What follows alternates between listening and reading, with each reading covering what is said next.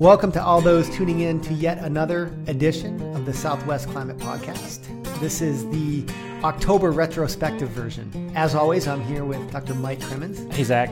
Mike, any initial words of wisdom? It was like a puzzler there. It was the October retrospective then means somebody has to calculate when it is now. So I'm not providing a date now. Okay. Early November. Okay, good. That's excellent. No, so today we actually have quite a lot to talk about. October was pretty darn eventful. It was. Happy New Water Year. Happy New Water Year. Happy Halloween. October provided some interesting weather events, quite wet in the Southwest. So we'll give an update on what happened in the last month, and we'll also talk about how that relates to the El Nino that continues to be one of the strongest on record at this date, and provide again an update on seasonal precipitation forecasts and temperature forecasts for the upcoming winter. So to set this stage, Mike, looking at precipitation in October percentiles across the Southwest, we basically notched in at the top 33% across Arizona and New Mexico, with some places even recording their wettest month on record. That's right. Yep. And many places in Arizona as well and New Mexico were in their top 10 percentile. And so it was a pretty wet month. This October stands out, so I've been here for about 15 years now, and this is probably one of the wettest Octobers I've seen here in southern Arizona. And we're looking back at the data as you're sort of describing there's no indication of any place in the Southwest with some of our data sets logging a below average October precipitation value. Tiny areas hit their average. Most of it, the region was, as you said, in that top third with chunks of New Mexico and parts of Southern California and parts of Nevada actually recording their wettest Octobers on record. And so records going back to the early 1900s. Yeah, so here in Tucson, it was actually the 8th wettest on record. Pretty good. Yeah, not pretty bad. Pretty good in an over 100-year record. Yeah, absolutely. We'll take it. And maybe that's a harbinger for what's to come, but we'll get into that. But there was a number of storms. It seemed like every week we had one. And there was one in particular that I'd like to focus on because it was the first time I'd experienced it, but it was this cutoff low that came through the Southwest in early October. Right.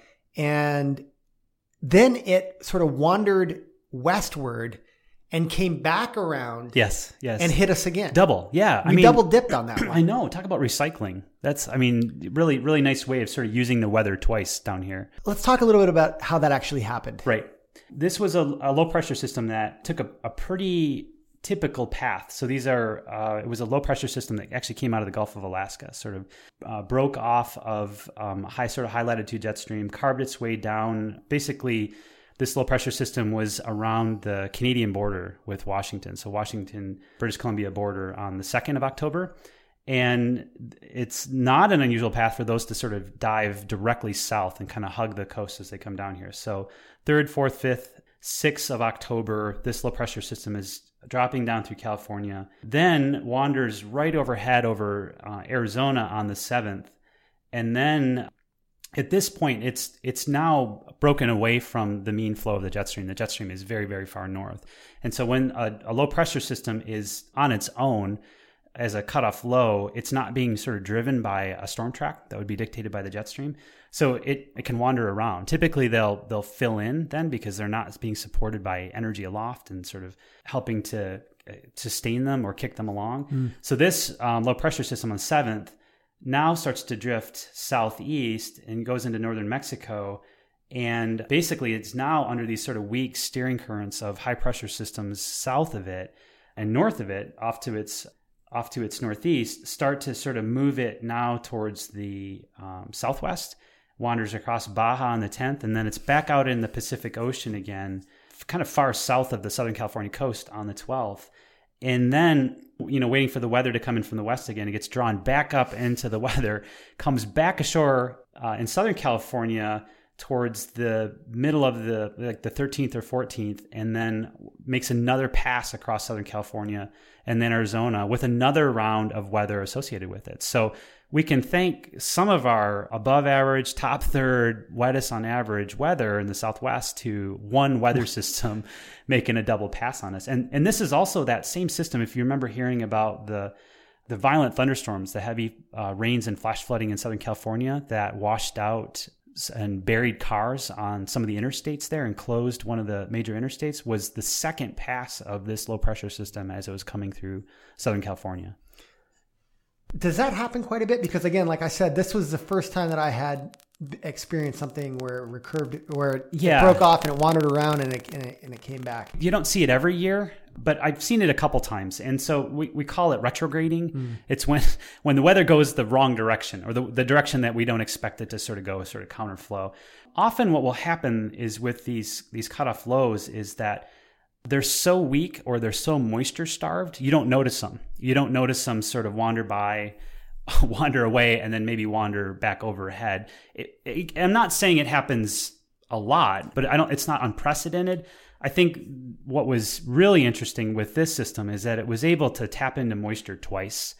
And from the Pacific. From the Pacific. The second time it came around, it was able to really draw in some nice, juicy subtropical air from the south, which is, again, at that point, there was still tropical storm and hurricane activity sort of not directly associated with it, but there was plenty of moisture to be able to be accessed. And how deep was that Pacific Ocean precipitation? Was it pulling it all the way up from the tropical, or was it pulling from... It was pretty local. It's now off the Baja coast on the 12th of October. And just south of there, it's juicy, right? I mean, this is the breeding ground of, it was still a very busy tropical storm hurricane season through October. We had, several named storms, some very infamous named storms, but they didn't directly interact with the Southwest. They were wandering, they were troubling Hawaii. Olaf, it doesn't sound very menacing. I just think of that snowman. It's hard for me to think of anything else with hearing the name Olaf. Well, Olaf was a major hurricane. Olaf was a major hurricane. Again, hard to take seriously but it was further out west. Further out, and it actually ended up recurving, and I believe it was the one that brought surf to much of the Pacific Northwest and the coast of British Columbia. There was some news reports of surfers in British Columbia being really excited about some of the storm swells that were coming off of some of these storms. Not interacting with us. It took this one in particular, this wandering low pressure system, to be the impetus and that factor of giving us these rounds of precipitation. Yeah, it was unusual. I wouldn't say unprecedented. I certainly don't think you'll see it every year. I do think it was a bit of a combination of a lot of factors, including the ensuing El Nino event that's underway. Okay, but before we get into the El Nino, you brought up something that we should hit on, and that's the hurricanes. And it's been a very active hurricane season in the East Pacific and Central Pacific as well. In October, there were 3 hurricanes, 2 major hurricanes. There was Marty, which was basically at the end of September. Then there was Olaf, as you just mentioned, that lasted between about the 15th and the 27th of October. And then the big one, the biggest one, I believe, on record in the Pacific. Right. Patricia, which slammed into southern Mexico. Yes. Had maximum winds of about 200 miles per hour. Mm-hmm. Major category, dare I say, category 7. I knew you were going to do it. I knew category 5. I know. It's Mike's favorite movie is Category 7. I know. I tried to find it on Netflix, but I couldn't. I think it was for humanitarian reasons. It was taken offline. It possibly is the worst movie ever made, but I enjoy those. I enjoy those kinds of films. What's interesting about Patricia, though, is how big it was, and then I don't believe it did the damage that people expected it to. No, it was a remarkable storm on everything. It was. I think all of us who follow the weather, and we've been talking around here on campus, watching this storm, all of us saw it pop up, and it had been such a busy season, nobody paid any attention to it. And the forecast models at that point didn't think it was going to be much of anything. And then we all showed up to work the next day and said, "Did you see?" I mean, it went from 0 to 1,000 miles an hour, not literally. Well, 0 to 200 miles an hour. It deepened explosively, way, way faster, deeper into a peak magnitude than any of the forecast models even hinted at. I mean, it was so, not even the outliers, the forecast models were suggesting what it would do. I believe it's the strongest tropical cyclone ever recorded in the Western Hemisphere. So, I mean, it bombed. I mean, it wasn't just the Pacific. It was the biggest, not biggest, but the strongest as far as the peak wind speeds and that central pressure of 879 millibars. I think about that, 879 millibars at sea level. Think about how far up a mountain you've actually got to hike to get to that elevation, to have that drop in pressure. I mean, that's an amazing hole in the atmosphere that's opened up at the surface, kind of indicative of its strength. And that was largely or likely in part fed by the pretty warm sea surface temperatures that are right there. Couldn't do it without it. Absolutely. Those warm sea surface temperatures are the energy, and having those other ingredients of the right atmospheric conditions above it, low shear. But they're really anomalously warm right now. Yeah, you could not do it without that.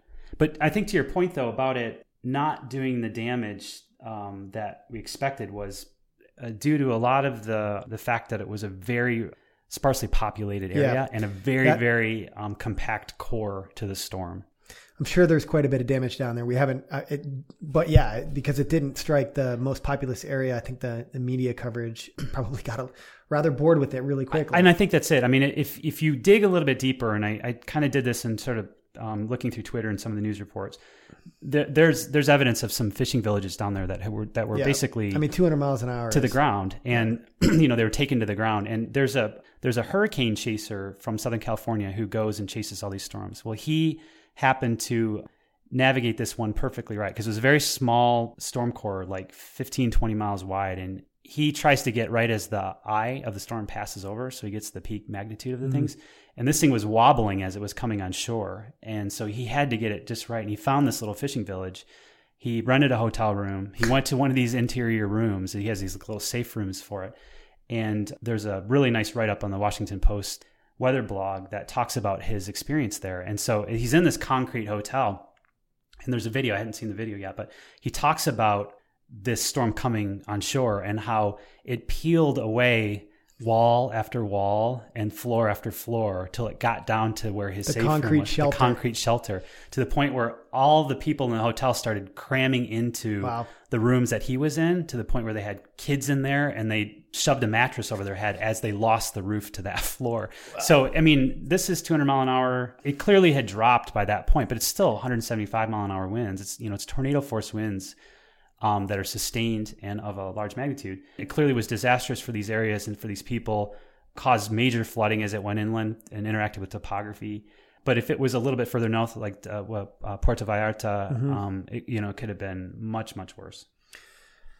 Yeah, well, I'm kind of interested. I don't know if you've read anything about why the forecast was missed the boat. So, I mean, 4 days in advance, you were saying that it wasn't expecting the severity. There's been intensity. A lot of people writing on it, and I haven't seen a real good sort of treatise on what was the missing component. Was it initialization? Where there's not the right observations?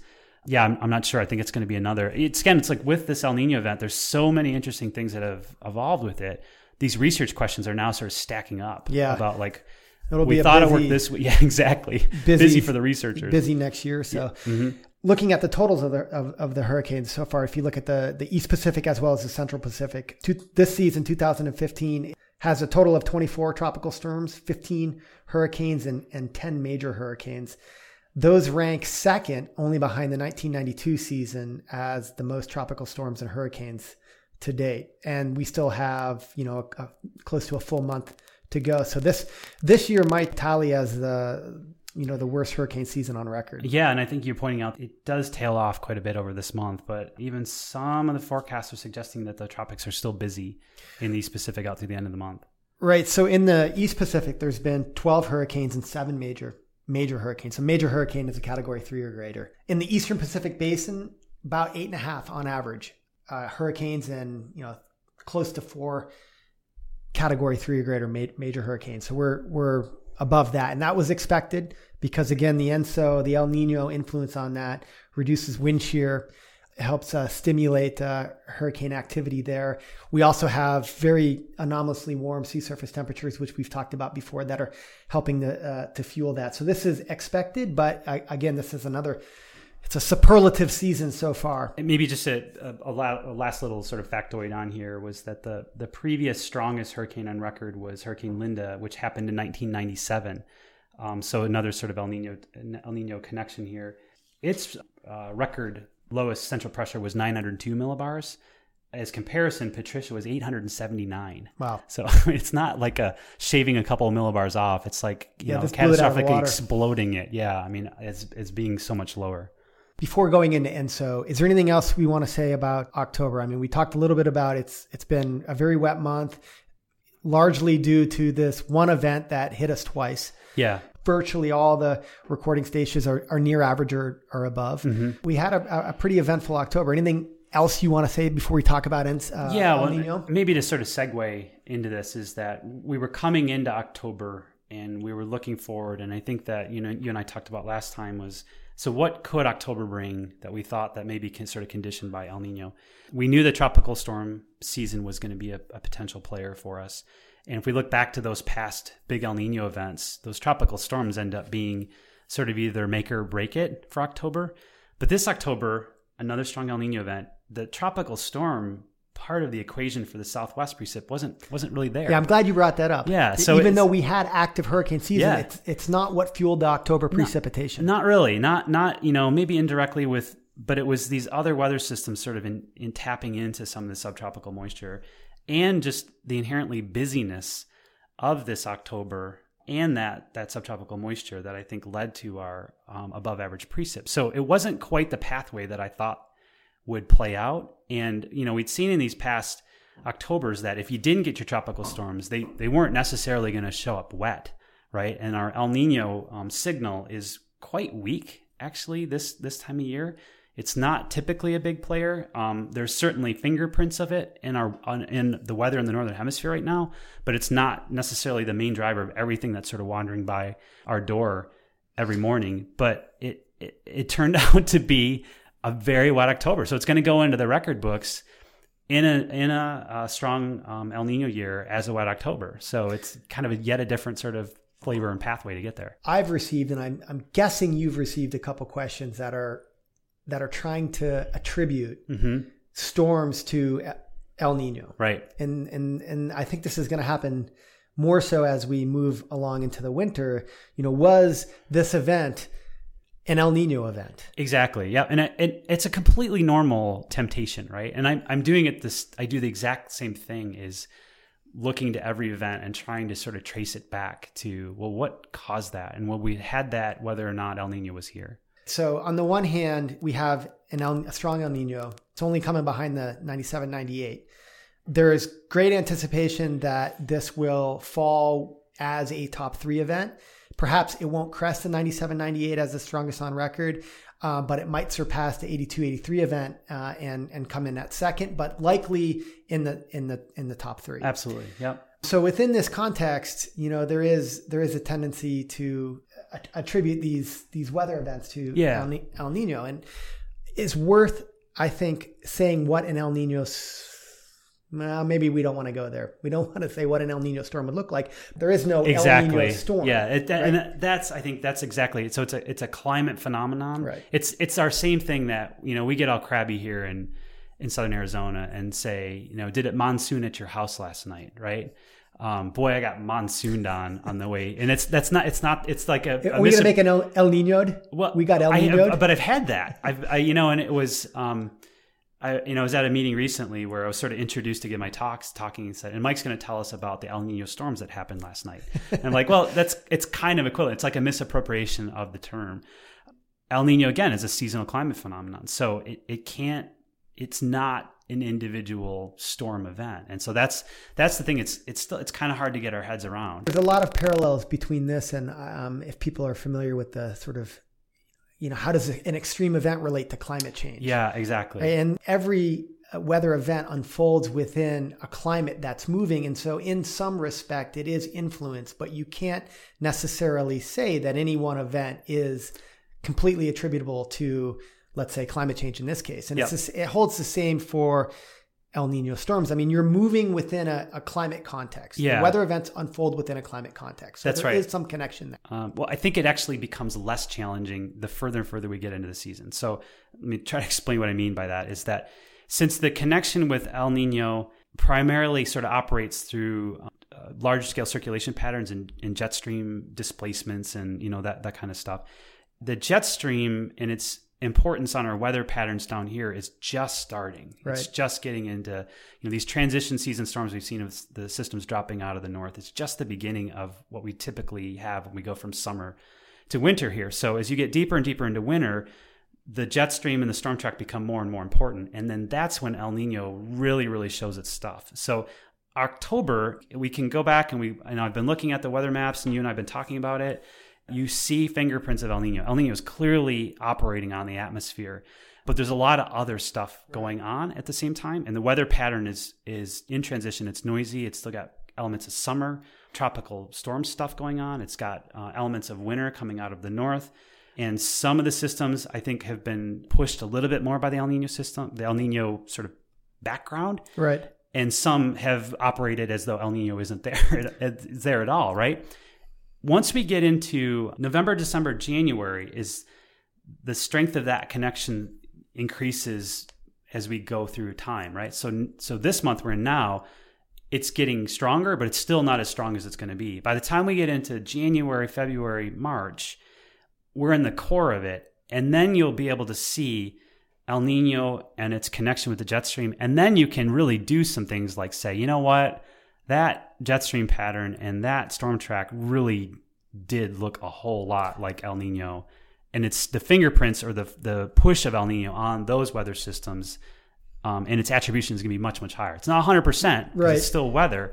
It makes it a little bit easier once you get into that core season. So when we look back, let's fast forward to March, and we average, as climatologists do, we average all of these weather events together. What would be a sort of a canonical or typical El Nino signal? What would we expect to see in terms of the atmospheric circulation, the pattern of the jet stream, the position and pattern of the jet stream? So typically by that point, what we'll be looking for is a really strong jet stream that's displaced south that extends across the whole Pacific Ocean from all the way from the West Pacific across. And what that ends up doing is it enhances the subtropical jet here and causes a wave pattern. We actually have this what we call a split in the jet stream. So there's this really enhanced southerly displaced storm track, parade of storms across the southern tier states. And then there's this ridge that pushes up north of it that goes up through Western Canada. And so that's sort of the classic. And so if you maybe as an alternative is during a really strong La Nina, what we end up having is that jet stream, it's much further north of us.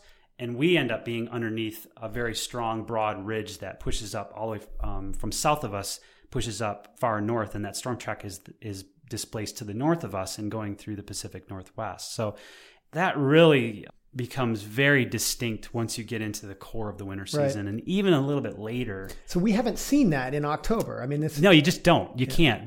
Maybe the difference in the ENSO situation this year from past events is that we are at a relatively strong event this early and have been for earlier than most in the historical record. That's a really good point. Yeah. And so you've seen weak splits in the jet stream right now, but they're as kind of as big as or as strong as you can get this time of the year because the whole northern hemisphere has still got a hangover from summer and hasn't cooled off enough to really drive a real strong jet stream pattern.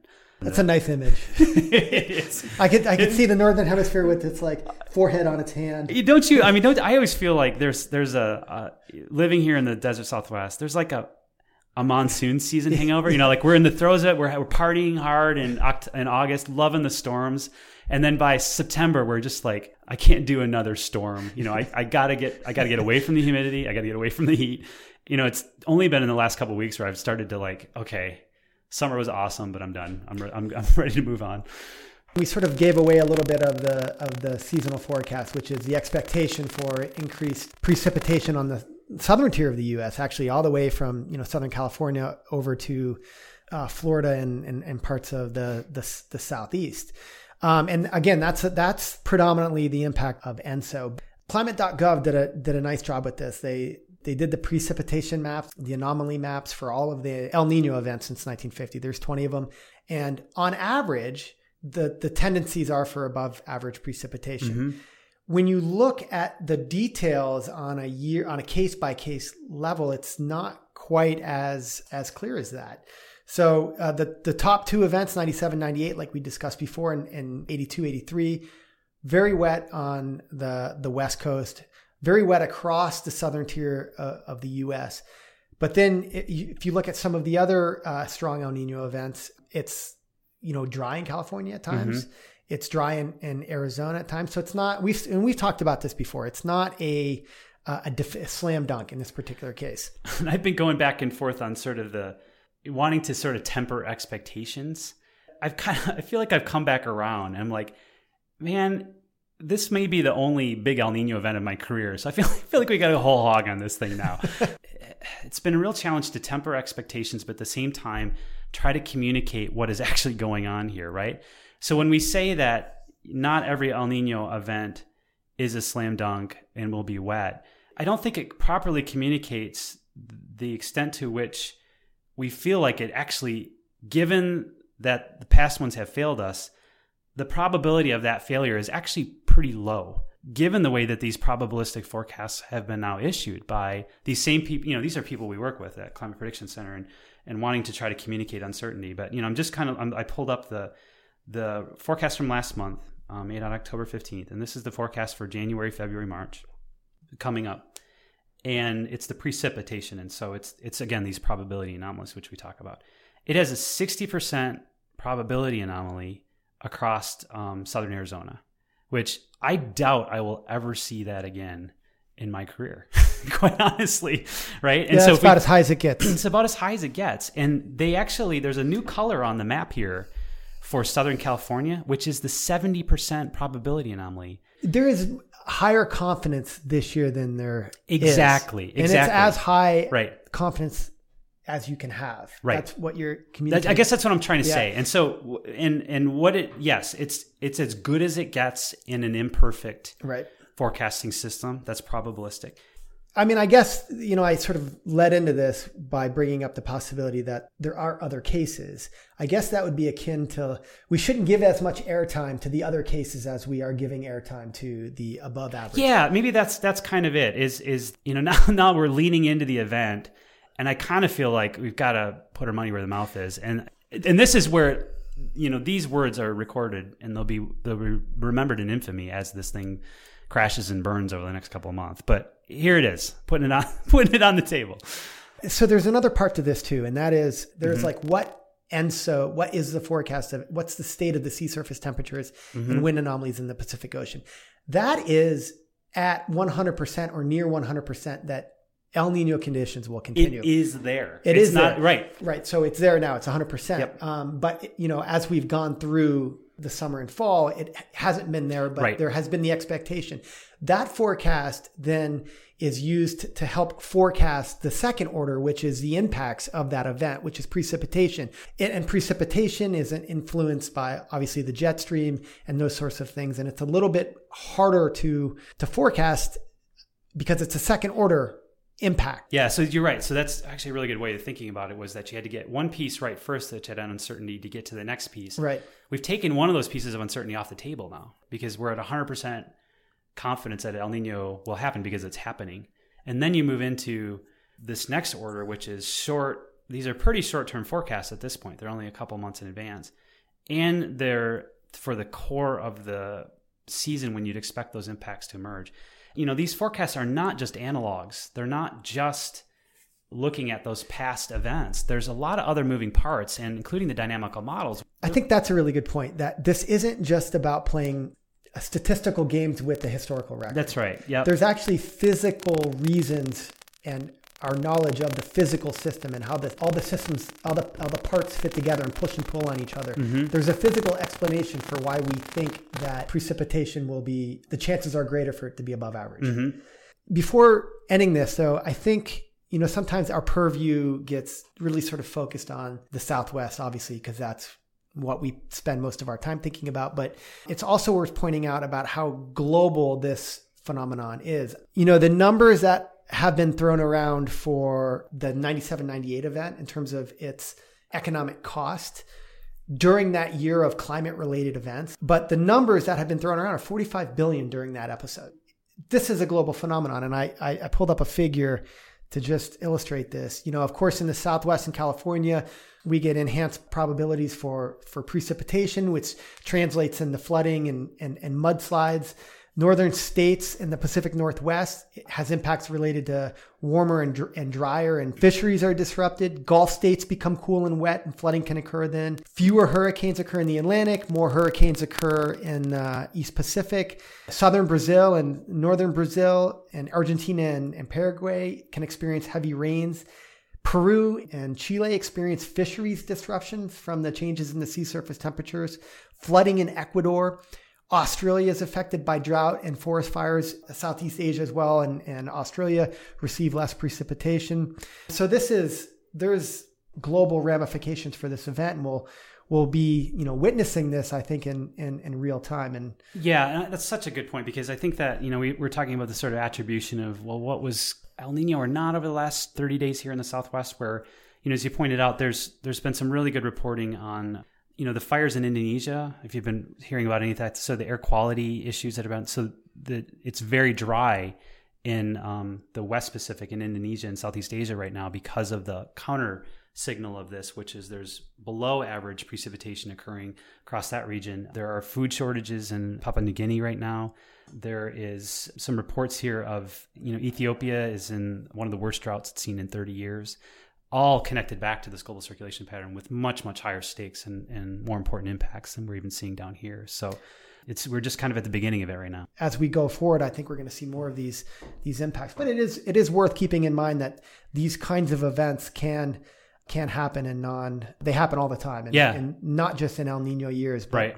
Maybe we'll be experiencing a little bit more of that this year, at least those areas that have an ENSO signal. Yeah, I think, maybe one of our future podcasts, we can do some more of especially with the work you've been doing internationally, sort of a global look and a global tally of and check in on what's been going on with this event as we go. We can sometimes get in our mind that while it's a global phenomenon, it doesn't impact every place in the same way. And in fact, I think only 20 to 30% of the land surface has a statistically significant ENSO signal. So a lot of places don't care about this. Yeah. Yep. We do here in the Southwest. Mm-hmm. Yeah. But even then, even a lot of parts of the United States are kind of off the table for this event as well. I don't think Lincoln, Nebraska does. I don't think they do either. It's a little warmer. It's a tiny bit warmer. Yeah. Well, my family in Michigan I've already forecasted shorts weather on Christmas. So we'll see if that actually pans out. That could be yet another bad forecast. Well, we do have a running poll of how much precipitation we think. There's already been some folks trying to change their numbers. Oh, really? Yeah. But we did have to point out, we didn't start the tallying till November 1st. I know November. So 1. October was off the record. So that's good, because I would not have called this much rain in October. And boy, I hope November was as eventful as October. Sure gives us something to talk about. Yeah, absolutely. Although I suppose if there was no events, it would be equally. We'll have something to talk about.